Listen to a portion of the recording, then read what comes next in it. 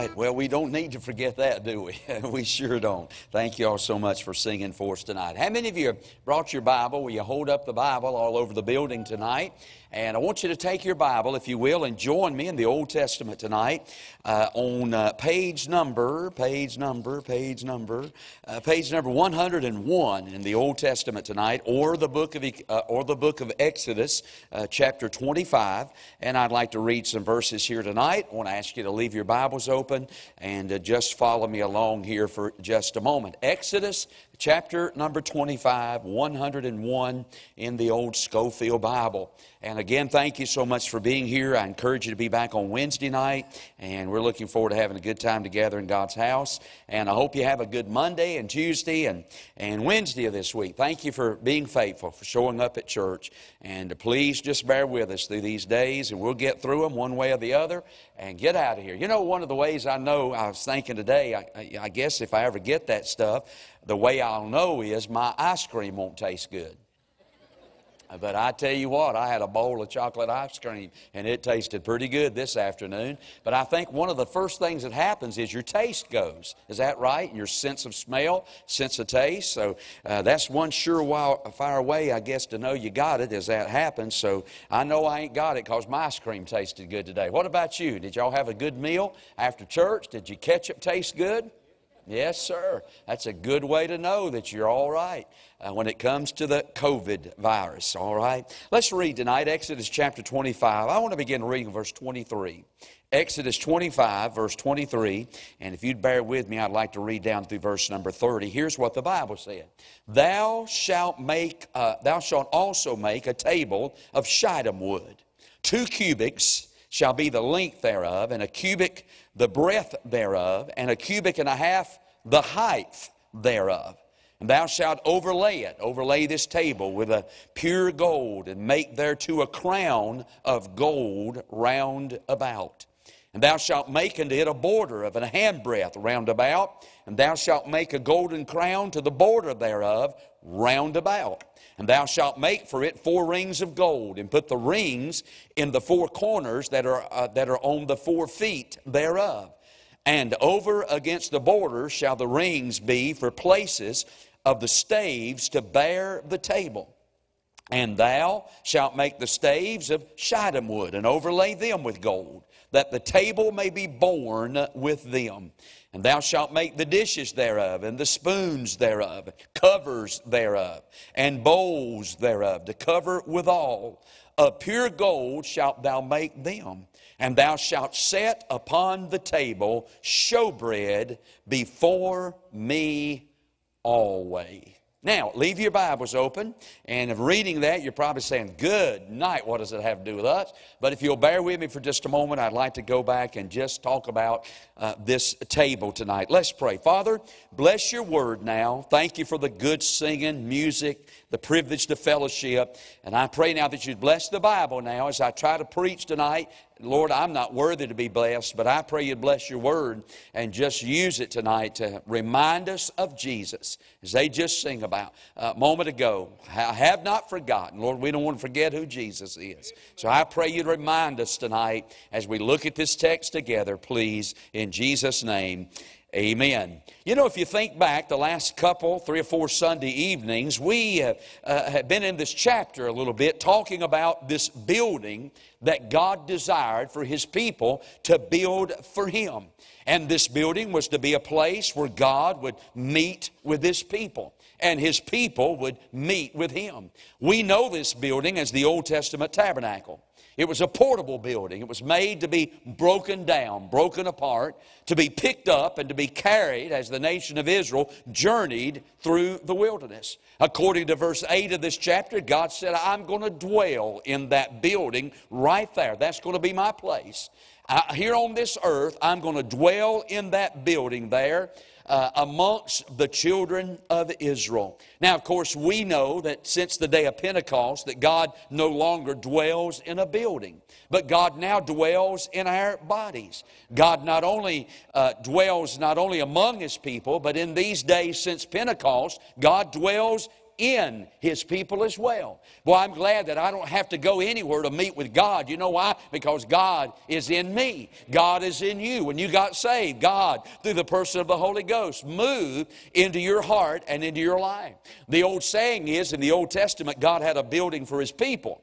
But in the New Testament, God has a people for His building. So if you want to look at the house of God, take a good look at me, you'll see the house of God. I can look at you, I see the house of God. God dwells in our bodies. But what's so unusual about this building that we've been preaching about a little bit lately is the fact that before God ever gave to Moses the measurements and the materials for the building itself, He first of all gave to Moses the dimensions and the instructions for all the articles of furniture that were to go inside of that building. Now, once again, that's totally opposite than how we do things. I mean, when we get ready to build a house, our last concern is what kind of furniture we're going to put in it.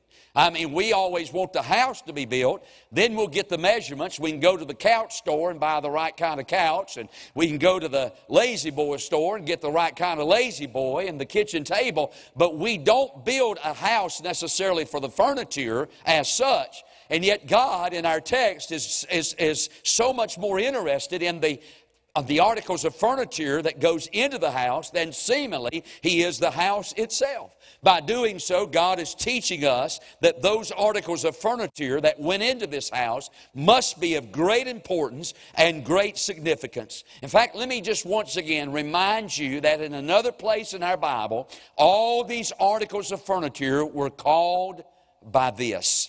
Over in the book of 1 Chronicles, chapter number 5, there it is, 2 Chronicles chapter 5, the Bible said, thus all the work that Solomon made for the house of the Lord was finished. Now, he's talking about the more permanent structure, the temple. It couldn't be broken apart. It was there. It was there. It was a permanent building.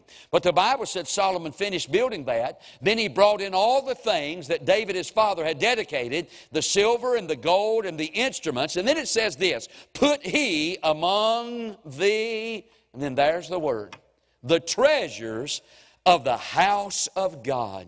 Yes, sir, those articles of furniture were treasures in the house of God. Now, a treasure, a synonym, some synonyms for the word treasure are riches and valuables and wealth. And let me just tell you something. There's something very valuable that's found in the house of God. There's some great treasures that are found inside of the house of God. You know, people think we're crazy because we come to church 3 times a week. But what they don't understand, however, is that you and I have found some great treasures inside of the house of God. People ride up and down Highway 65 and look over here and say, hey, that's a church building. No, sir. We say what we've got here is a church treasure chest because there's some treasures inside of the house of God, some valuables, some riches, some wealth that you can't find anywhere else in this world. That's the reason the psalmist said in Psalms 26 and verse number 8, Lord, I have loved the habitation of thy house. Well, I tell you what,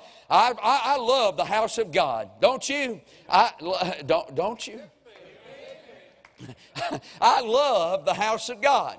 I find some treasures here, some valuables inside the house of God that cannot be found anywhere else. Now, one of the things that we've learned about these articles of furniture is every one of these articles of furniture point us to some aspect of the person of the Lord Jesus. Everything in this Old Testament tabernacle testified, pointed forward to Jesus. Now, again, I haven't intended to preach through these articles of furniture, and that's still my intentions. As far as I know, tonight's the last thing I'm going to talk about. But I do want to try to just focus our attention for just a little bit on the person of our Savior. I tell you what, friend, the Bible said, thou wilt keep him in perfect peace, whose mind is stayed on thee. You know something that'll keep you calm in these days of turbulence and disturbance and all that's going on? Keep your mind on Jesus. And I've just tried to take these 3 or 4 Sunday nights and say, hey, let's just think about Jesus. Let me just point you to Jesus. Let's talk about Jesus. I tell you what, friend, He's a subject that's worth talking about. Amen. He's a Savior and a subject that is worth talking about.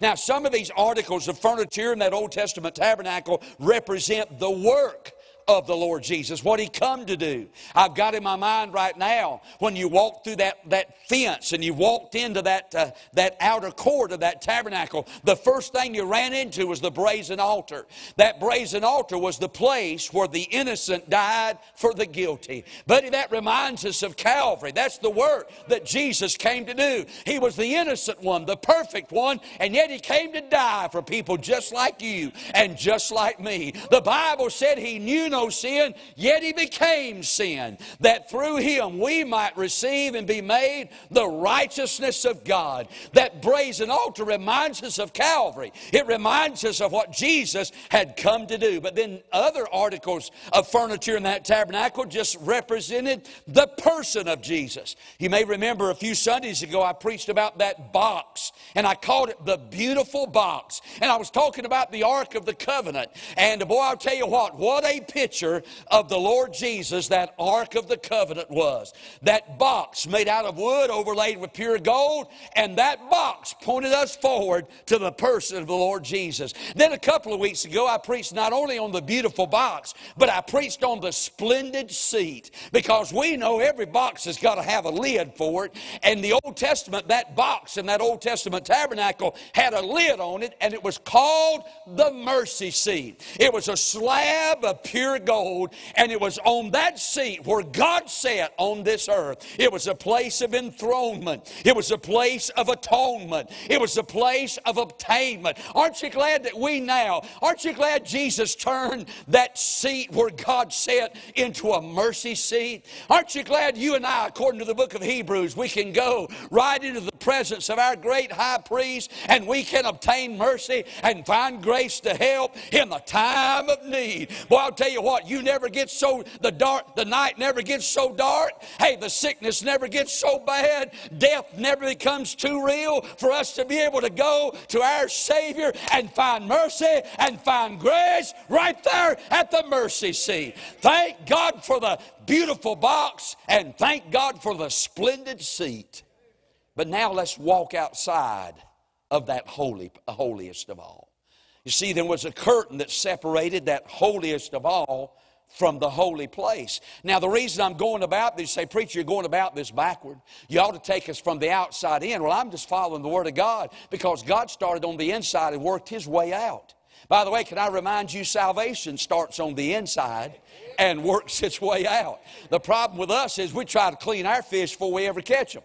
Yeah, we want them to get a good haircut, get a nice long dress on, but we want to clean them up before we ever catch them. But I thank God when He does something, a work on the inside, He'll change the outside. And so God in the Bible starts on the inside and moves us to the outside. Well, when we walk behind that curtain, we find that box and that seat. But when we leave that area and walk outside, the next thing that we're acquainted with, according to the Bible, is a table sitting there. So tonight, I don't want to talk about the beautiful box. I don't want to talk about the splendid seat. Tonight, I want to talk about this. I want to talk about the thrilling table. Amen. The thrilling table. When you walked outside of that curtain, over on the north side of that tabernacle sat a table. A table was sitting there. Now, let me tell you this. It wasn't a big table. I mean, when you take the dimensions that were given there in verse 23, I mean, in my mind, I don't know about y'all how you pictured that, but in my mind, I pictured a big old table sitting there. But when you take the dimensions that were given there in verse number 23, and you convert those dimensions over into feet and into inches, here's what you find. That table of showbread was about 3 foot long. It was about 18 inches high, and it was 18 inches wide, and it was about 2 feet, 3 inches high, 27 inches high. 3 feet by 18 by about 2 foot, 3 inches high. So it wasn't a big table. But boy, I want to tell you something, that table points us to the Lord Jesus. Aren't you glad we got a table?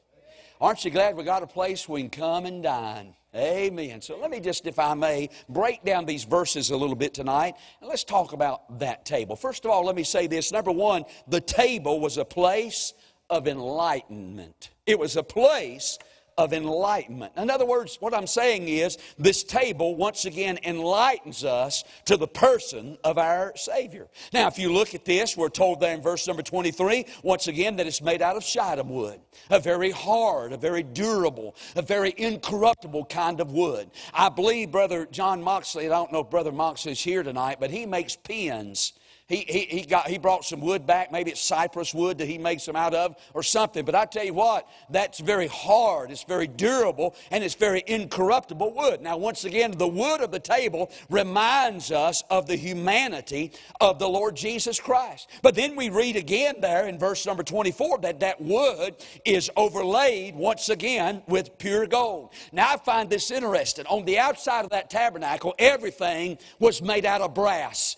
And brass in our Bible is a picture of judgment. So everything on the outside of that was pointing forward to judgment. That brazen altar, the judgment, that labor where you had to stop and get cleaned up at before you could go into the holy place, that's judgment. But once you walked into the holy place and even went into the holiest of all, everything from there on out was gold all the way. In other words, what I'm trying to say is you left the judgment, the brass, and you walked inside of the glory of God. And yet we read in this text, once again, we are pictured here in this table, we get a picture of the humanity of Jesus, but we also in the wood, and then we get a picture of the deity of Jesus as pictured to us in the gold. It reminds us again of the perfect fusion of the two natures of the Son of God. Can I remind you that He was man, a very man, and yet can I just remind us that He was God, a very God.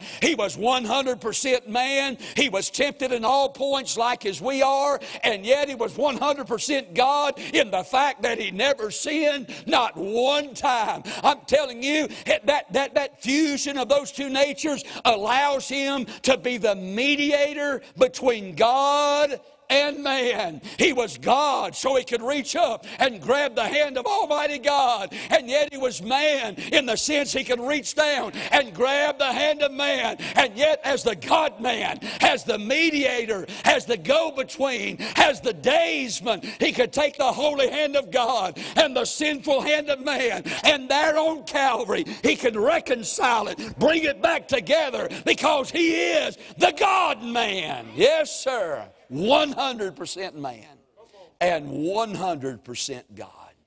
So watch this now. So this table, the wood represented His humanity. The gold represented His deity. But we're not done yet. Because if you look again in this text, according to verse number 24, that around this table there was a crown, a golden crown placed around the fringe of this table. So we not only consider the deity of Jesus and the humanity of Jesus, but now we kind of are clued in, enlightened to the security of Jesus.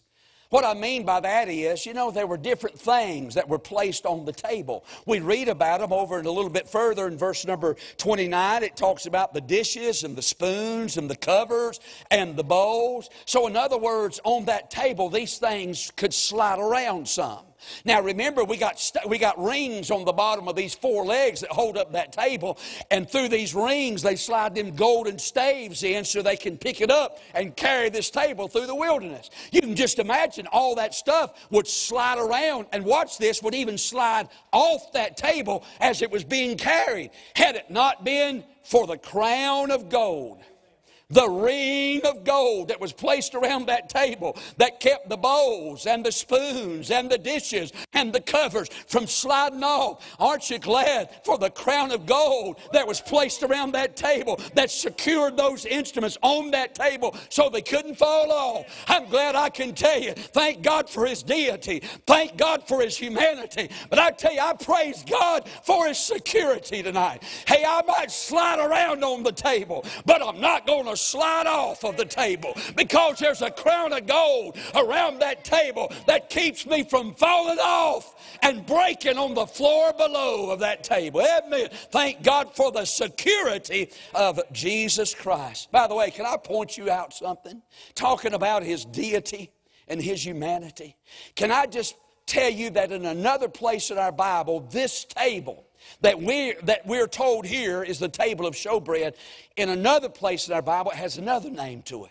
Here's what it says in another place. And they burn unto the Lord every morning and every evening burnt sacrifices and sweet incense. The showbread also set they in order upon thee.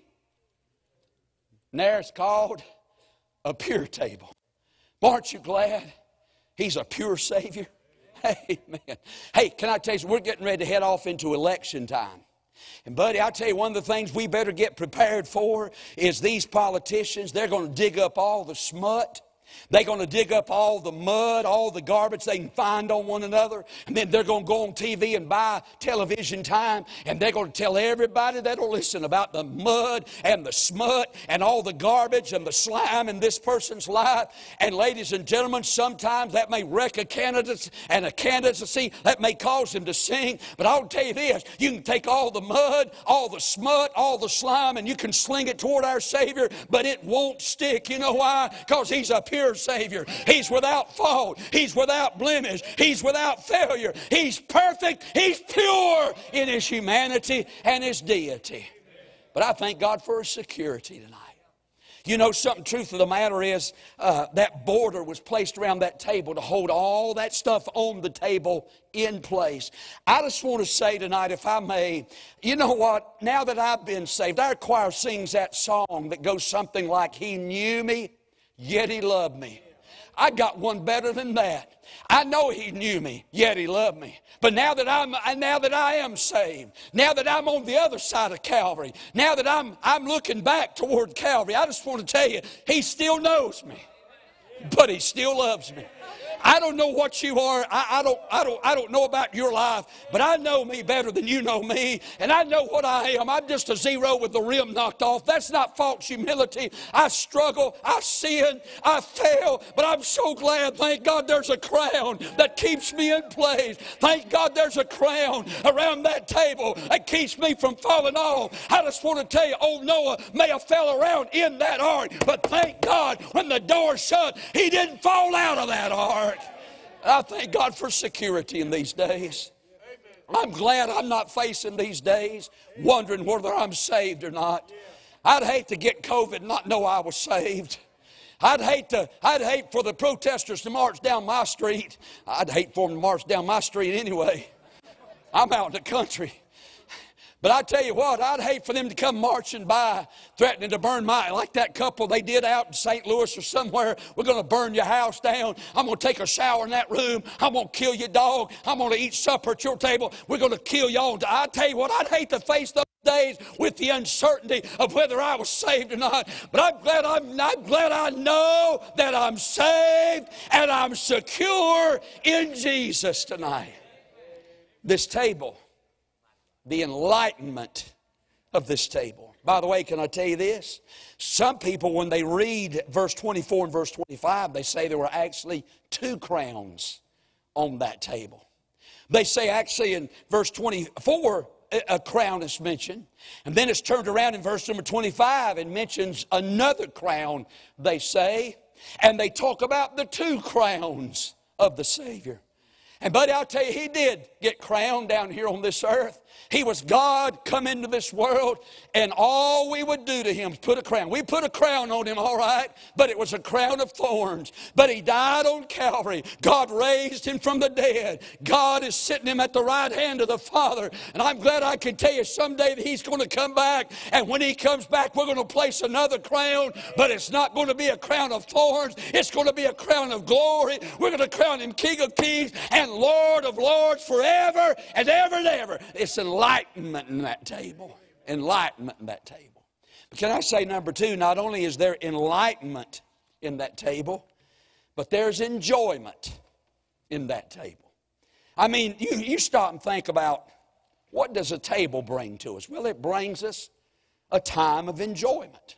I mean, any time that my family gets together at our house and we sit down to a meal, it's just a time of fun. It's a time to enjoy. I think about our Thanksgiving meals. My wife puts on a spread. I mean, everybody's favorite dish is somewhere sitting on that table. We sit down. It's a time of enjoyment. I don't know how y'all do at Christmas, but at Christmas time we meet on Christmas night. And we have a big supper, and then we go in and open up the presents that we purchase for each other around the tree. And we sit down at the table, and we enjoy talking together. We come away from the hustle and the bustle of life, and we sit down at the table. And here's what we do. We talk about what has been.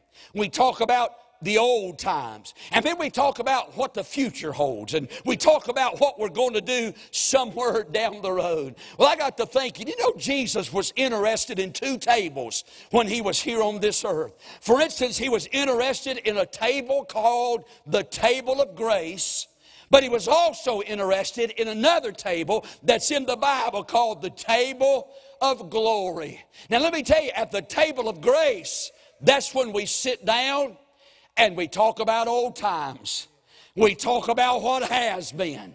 You know, we do that 2 or 3 times a year around here at Woodland. We set the table up here, and we gather a little bit before service starts. We gather around the table of grace. And you know what we start talking about? We start talking about old times. We start talking about what happened back yonder at Calvary. And that table is spread, and we sit down to a meal, and we enjoy, and we thank God for the old times, what he did back yonder on Calvary. We thank God for the bread, which represents his broken body. We thank God for the juice, which represents his shed blood. And we look back to the old times. We look back to Calvary, and we thank God for what Jesus did. Thank God for the price that was paid. Thank God for his willingness to die in our place. Thank God for the love that was manifested at Calvary. We sit down at the table of grace, and we talk about what used to be, what has been.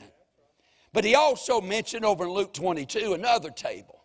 I call that the table of glory. Because Jesus, that same night that they sit down around the table of grace, said, hey, we're going to sit again, boys.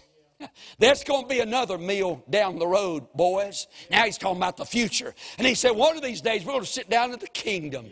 We're going to sit down at the table again. I'm glad for the table of grace. I thank God for the table of grace. I'm reminded of that story of Mephibosheth. He was down there in the land of Lodebar, the place of no hope, the place of no bread. He was in despair. He was crippled by the fall. But David got Jonathan on his mind one day and wanted to do something for Jonathan's sake. Sent down there, brought that old boy out of Lodebar, set him down at the table in the palace, and that white tablecloth draped across the broken legs of Mephibosheth, and the Bible said that he dined at the table as one of the king's sons. I don't deserve to be a child of the king. I don't deserve to be saved, but I'm glad I got a place reserved at the table, friend. I'm glad God one of these days is going to take us to glory, and we're going to sit down at the table. Yes, sir, think about that. Woo, I'm about to preach myself under an ice cream headache. I done had one today. But I'll tell you what, I enjoy ice cream headaches. I enjoy preachers' headaches once in a while. But I'll tell you, thank God for the table of glory. We're going to sit down. The bride is going to be married to the Lamb. We're going to sit down at the table. And can you believe it? He's going to serve us. No, there's something messed up about that. We ought to be serving him, but no, he's going to serve us. We're going to have a big meal and celebrate the marriage in heaven. Right after the meal's over, we're heading out to the stables. And we're going to get on a bunch of white horses. And we're going to ride back out of heaven. You say, preacher, how's them horses going to fly? I don't know, but if I watched the program this morning about 4:30 called A Flying Nun, and if a nun can fly, you know a horse can fly. I don't know if they're going to have wings on them or what, but I know one thing. We're going to come back out of heaven riding on white horses, and this time we're not coming to take sides. We're coming to take over, friend. The table is a place of enjoyment. Amen. Enjoying. We think about what has happened. We think about what's going to happen. You know, salvation's likened to sitting down at the table. You know, there's a number of things, in the Bible that salvation is likened to. For instance, salvation is likened unto a birth. You got to get born again. And salvation in the Bible is like going through a door. Jesus said, I'm the door. If any man open me, or whatever. It's like a door. Getting saved is pictured. But another way in the Bible that salvation is pictured is like sitting down to a big old meal at the table. Remember in Luke chapter 14 where that certain man, we're told, made a great supper and bade many.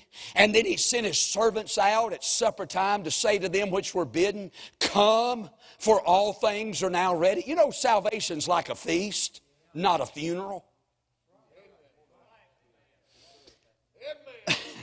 Would you tell your face about that for just a minute? Salvation's not a funeral. Salvation's like a big old feast. We just get to come and sit down at the table. And on the table are bowls of blessings and dishes of delights and platters of pardon and glasses of grace and forks of forgiveness. Brother, we got saved. And when we got saved, it was like sitting down to a big old meal. I'm telling you, there's joy, enjoyment at the table. So there's enlightenment, there's enjoyment at the table. But number three, there's enrichment at the table. Now really what this table was about, and I think it says this over in verse number 30, the whole purpose of that table was to hold the showbread. The showbread was placed on the table. You say, preacher, what's showbread? It actually almost looks like in our King James Bible called shewbread, but it's showbread. The word show means face, or it means presence. So really that bread was the face or the presence of God. So every Sabbath day, 12 loaves of bread was baked. And it was brought in every Sabbath day and placed 12 loaves, 12 different, round loaves, and they were placed upon this table. And then upon every loaf of bread was poured an ointment called frankincense. And that bread would sit on that table till the next Sabbath day. The next Sabbath day, they'd do it all over. Can you just imagine the fragrance inside of that holy place? That fresh baked bread and that beautiful aroma of that frankincense rose up. Can you just imagine? And then every 7 days, they'd bring a brand new bread in, and the priest then would eat of that bread that sat upon that table for 7 days. In other words, that bread supplied the priests with the nourishments and all the essentials that they needed to sustain them as they labored for the Lord. Not only was that bread, that picture of that table, a picture of the Lord Jesus, but the bread that sat upon that table was also a picture of Him as well. Jesus said on one occasion in our New Testament, I am the bread of life. Let me tell you something. I am what I eat. You are what you eat. That's right. You eat fat, you'll turn into fat. Let me break this dietary stuff down for you. Eat fat like ice cream, turn into fat. Eat protein, turn into muscle. That's what's happened to me. I've turned into muscle. Shut up. And as those priests partook of that bread upon that table, it supplied everything that they needed as they labored for the Lord. I just said all that to say this. Jesus is everything that we need. Amen. He's everything that we need and so much more as we labor for the Lord. He's everything that we need to keep us going as we live out these last days. He's sufficient and He's satisfying. Friend, I'll tell you what, if you'll feed upon Him, if you'll partake of Him, as the psalmist said, taste and see that He's good. I'm telling you, you'll never hunger. You'll never thirst. You'll never run dry. You'll never go hungry because He is everything that we need as we live for the Lord. And by the way, He never gets stale or moldy. At our house, I don't know how y'all do it at your house, but when the bread gets hard, it's time for the chickens.